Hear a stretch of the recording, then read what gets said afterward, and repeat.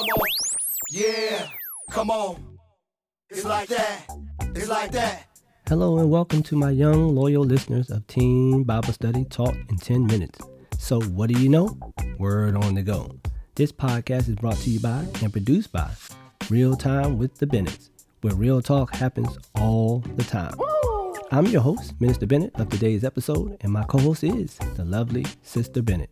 In this week's episode, we will be closing out another great series and discussing committed to his mission as teens according to God's word. Yeah.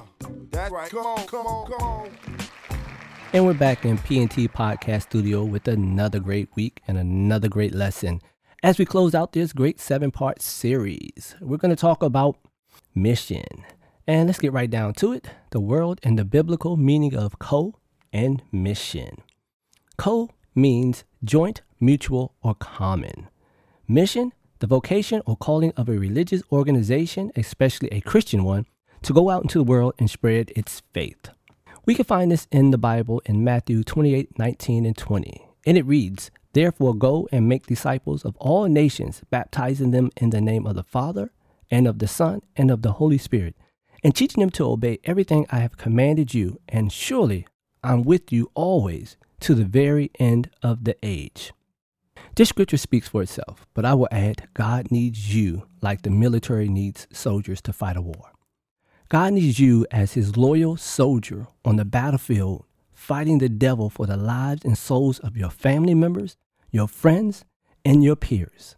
I can tell you this from my own personal experience, that God will equip you for wherever he needs you to disciple.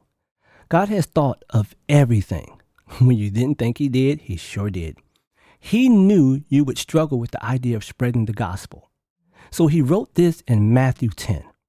But when they arrest you, in this case, arrest means to stop or check. Basically, they're going to check you for what you're doing and why you're doing it. So let me read it again. But when they stop or check you, do not worry about what to say or how to say it.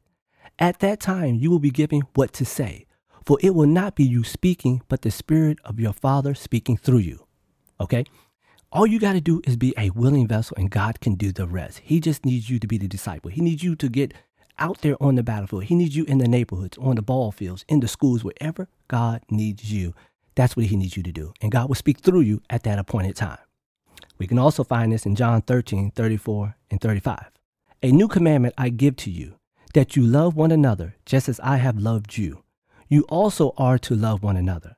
By this, all people will know that you are my disciples if you have love for one another." The key to discipling is to show God's love. I can't stress this enough. God is love, and to love is God. Jesus makes it as clear as day. You must show the love of God so that they recognize that you are doing the work of the one who sent you. Who sent you? God. God just needs you to be two things: saved and willing to be a disciple. God's membership into the family of Christ is as easy as it gets.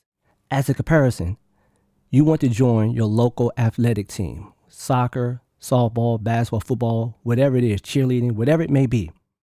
They won't require you to love anyone, but they will require you to pay for your membership, then pay your dues, attend practicing games, and participate in several fundraisers. Oh wait, did I mention that each year, and I mean each and every year, you have to do the same exact thing if you want to be on that team? God only asks for membership into his family. He only asks that you acknowledge you are a sinner, you confess this with your mouth, you believe this in your heart, that his son Jesus Christ took your place on the cross and died and rose again. Guess what you get? One-time permanent membership in his family with lifetime benefits. Tell me it can't get much better than that. And with that, we'll be right back after a short break. We're back live in P&T Podcast Studio after that short break to talk about some practical ways to be committed to his mission. I can see your wheels turning. I can see the little thought cloud to the right side of your head. You're thinking, when I became a Christian, where did I agree or check a box applying for a job to be a disciple? You guys have some very vivid imaginations and pose some really great questions. This truly confirms the spiritual growth in you. Let me read 1 Peter 2:45 for you. As you come to him, a living stone rejected by men, but in the sight of God chosen and precious, you yourselves, like living stones, are being built up as spiritual houses to be a holy priesthood, to offer spiritual sacrifices acceptable to God through Jesus Christ. Okay? So basically, when you came to God and asked him to bring you into his family, you, by virtue of being chosen by God, he built you up, basically, your growth in your spiritual body to be a holy priesthood, that you may offer sacrifices. What are those sacrifices? To be a disciple, which is acceptable to God, using Jesus Christ as the vehicle to win others to Christ. Okay? God has been preparing you for a moment such as this. Let's look at the ways you can embrace and discharge your disciple ministry with your family, your friends, and those who God placed in your path. Number 1, tell others what giving your life to Christ felt like. Testify about your new life. Don't leave any details out. Tell them the emotions you were feeling. Tell them what promises the Lord spoke to you. Tell them about your commitment to live for Christ and how great that feels compared to your life without Christ. Tell others how the scriptures now speak to you. That's number 2. Testify to the illumination of the Bible. Let them know how the scriptures at this moment makes more sense to you than it did before. Because now you have the Holy Spirit to help you to interpret God's word that is inside of you to help you with better life applications of God's word. Okay? Number 3, tell others how your sight has been corrected. Testify to how you see life now. Be sure to tell them that before Christ, there were scales on your eyes that blocked or prevented your view of how God sees you and others. Tell them with a spiritual eye you can now see trouble before it comes. You can now discern right from wrong because of what you can see now. Number 4, tell others how your hearing has been fixed.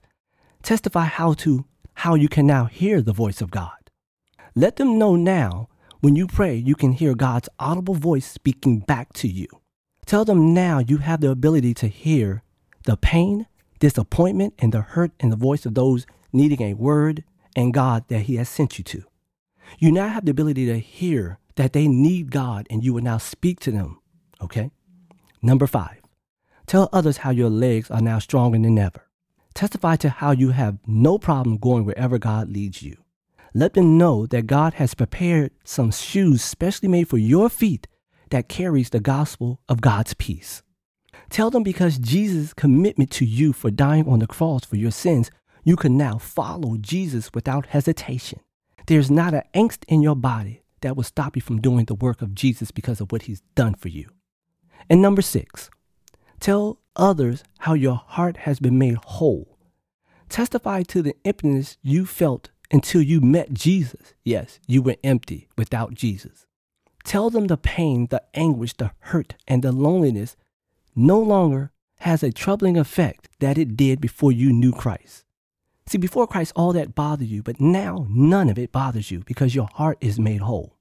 Quite simply, this new heart has given you the ability to pray for and love your enemies despite what they say, what they do, and whether or not they apologize for any of it. Because after Christ, none of what they did before Christ matters because God gave you a new sight, a new heart, and a new outlook on life because you now are living witness and a disciple for Christ. Hey, let's see what they're rapping about over here in the conversation corner. Hey, Minister Bennett. What y'all rapping about over here? We were chatting about people. Pretty broad, right? Yes, I know, but let me explain. We were talking about how we judge a person just by looking at them, not knowing who they are or their personality or their story. And we say, no, that person can't be a Christian. In talking, we find that we do this with people that we do know as well. We had to pause and go a little deeper. The Bible tells us in Matthew 7:1, judge not lest ye be judged. I've tried and the young people have tried, and we admitted that it was hard sometimes because we all are guilty of judging a book by its cover. We had to take the time and remember that we don't always look and act like Christians sometimes. If a person was looking at us without knowing us, they wouldn't know that we were saved. So thinking about that, we must remember that God loves all of us and he wants all of us to come into the knowledge of him. He wants all of us to be saved. So I continue to explain that unlike us, God does not look at our outer appearance, but he looks at our hearts. He sees the person that he created, and even though we stray away from him, he never leaves us or forgets about us, and he is always desiring us to have a deeper relationship with him. Just like when we gave our lives to Christ, we had a joy that made us feel, yes, feel, so good inside, and no one could stop us from smiling. Some of us have strayed away from God and have allowed life, our flesh, to get in the way of our relationship with God. We've lost our smile. Well, guess what? God wants us to reclaim our joy. He wants us to smile again. If repentance is what it takes to have that joy again, repent. And you've heard me say it before, dust yourself off and try again. If asking for forgiveness gives you that closeness to God again, then put your pride aside and ask for forgiveness. God says in his word that pride comes before the fall. Don't fall. If reading and hearing the word of God gives you that joy again, even though we are socially distancing, you can still find the preached word to listen to or open your Bible and begin to study again. Just make sure that it is in line with God's word. We have no excuses. And remember, when you look at a person and you start to judge, stop yourself, because that person could be judging you. Live your life in a way that when people see you, they see a child of God who is trying with everything within him or her to live a life that is pleasing and acceptable, giving those judgmental people no reason to think anything negative about you. In summary, the importance of being committed to his mission. All that we studied and learned in this 7-part series on commitment ends with a charge known as the Great Commission, to go into the world making disciples. God never said that we were to tackle this alone, but to be linked and united with other believers in love, sharing the same love that God gave you to unbelievers, sinners, and enemies of God. It is by this commitment to him and our ability to love like God does that the lost will know that you are God's chosen disciple. I close with this quote by Robbie Gallaty, Growing Up, How to Be a Disciple Who Makes Disciples. When the church becomes an end in itself, it ends. When Sunday school, as great as it is, becomes an end in itself, it ends. When small group ministries becomes an end in itself, it ends. When the worship service becomes an end in itself, it ends. What we need is for discipleship to become the goal, and then the process never ends. The process is fluid. It is moving. It is active. It is living. It must continue to go on. Every disciple must make disciples. As always, please don't forget to subscribe and share so that you and your friends will get all future notifications when new and exciting episodes are uploaded and posted. Until next time, stay safe and live a life holy and acceptable to God. After all, it's your reasonable service. With a special thank you to LJ Productions for post-production's editing techniques used for this podcast.